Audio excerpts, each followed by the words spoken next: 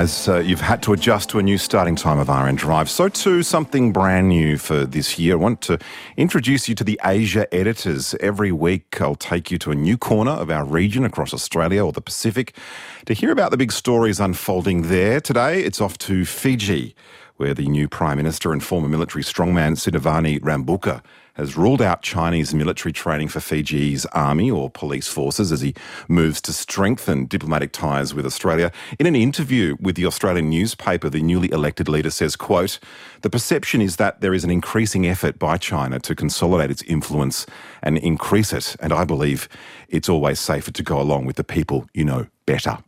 Richard Naidu is a journalist and a civil lawyer in Suva. He joins me now. Richard, how surprising are those comments, do you think?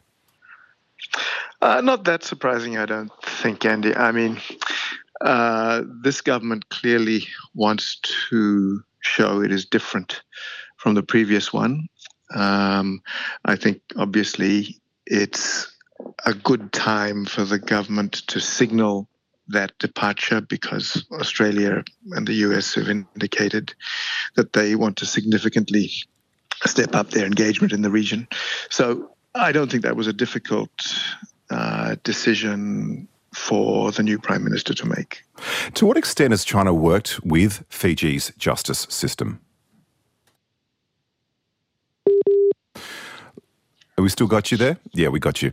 Yes, we have. Sorry. Just give me 1 second. I'll just repeat my question while you're there. Yeah. To what extent has China... I hope you've got me. I was just asking about China and to what extent they've worked with Fiji's justice system.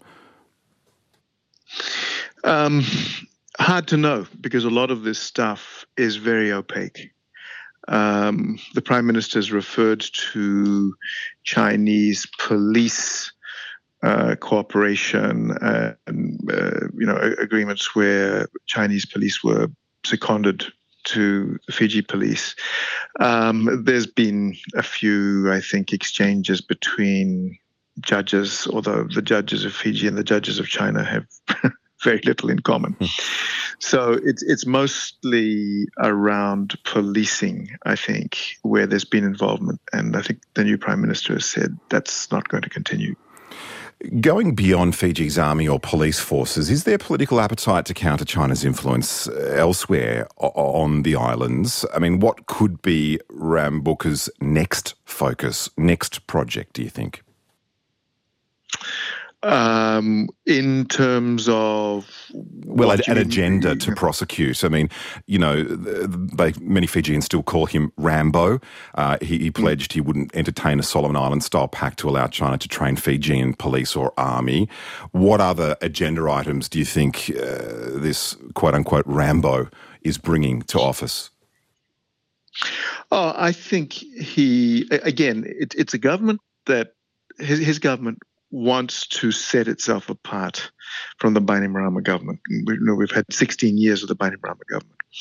And, certainly my personal view is that that's been 16 years in which Fiji has been reasonably repressed. Rule of law has been collapsing. And indeed, it was just last weekend that even the president of the Law Society said that under the previous government, rule of law in Fiji sometimes hung by a thread. That's a view I agree with. So this is very much about a change, about bringing back democracy, bringing back rule of law, freedom of expression, all of the things that were put at risk during Bainimarama's 16 years of rule. If you've just tuned in, Richard Naidu is joining me. He's a journalist and civil lawyer. This is the Asia Editors, a new segment when I bring you every week looking into regional affairs in our neighbourhood.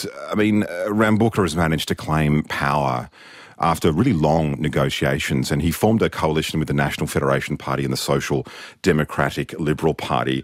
I should add here that you're a member of the National Federation Party, for clarity. But how do you see this coalition working functionally? His party, the People's Alliance, and the National Federation Party, they went into the election together. So there was never going to be a question that they were going to govern together. So what they then found was that they were in a dead heat with the Fiji First Party of Bainimarama, literally 26 seats each, and the kingmakers were SODELPA, which had 3 seats and could go one way or the other.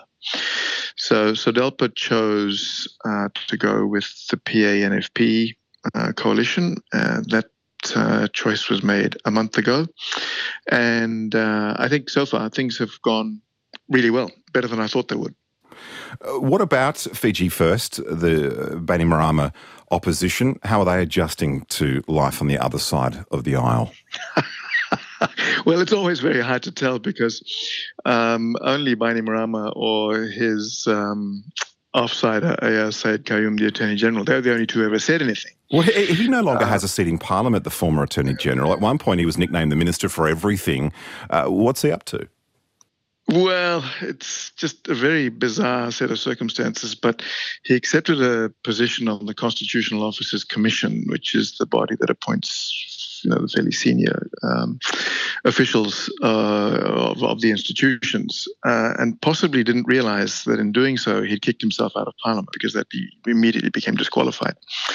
Then he said, well, no, this is all part of some grand strategy where I'll do everything from out of Parliament, but didn't seem to realise that he couldn't actually be a Constitutional Officers Commissioner and General Secretary of his party. So he then resigned as Constitutional Officers Commissioner. So nobody really knows what he's doing.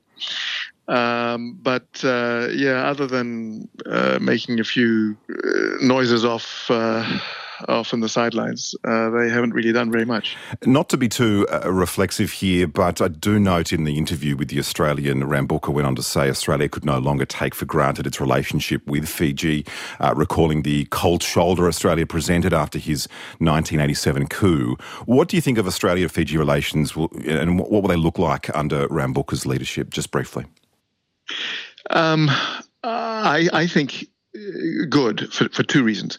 The first, that Australia has signalled that it, of necessity must improve its engagement with Pacific countries, and Fiji, of course, key Pacific country.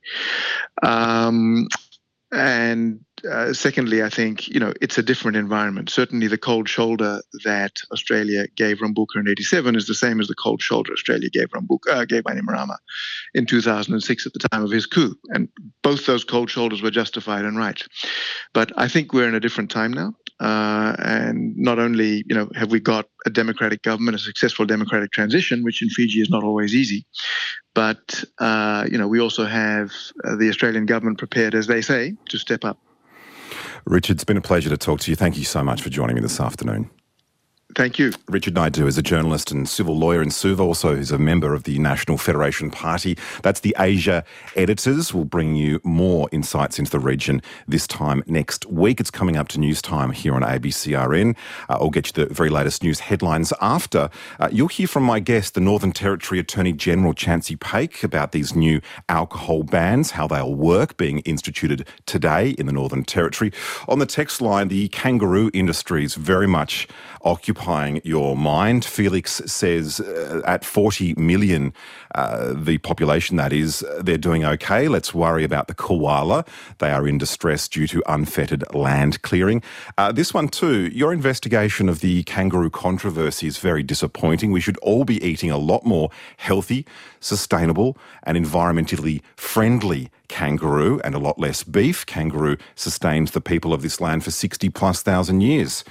Why isn't there more concern about lamb and cow? So thank you so much for your text messages. Looking forward to getting into some more of them straight after the news here on RN Drive with Andy Park. News time now. It's 5 o'clock.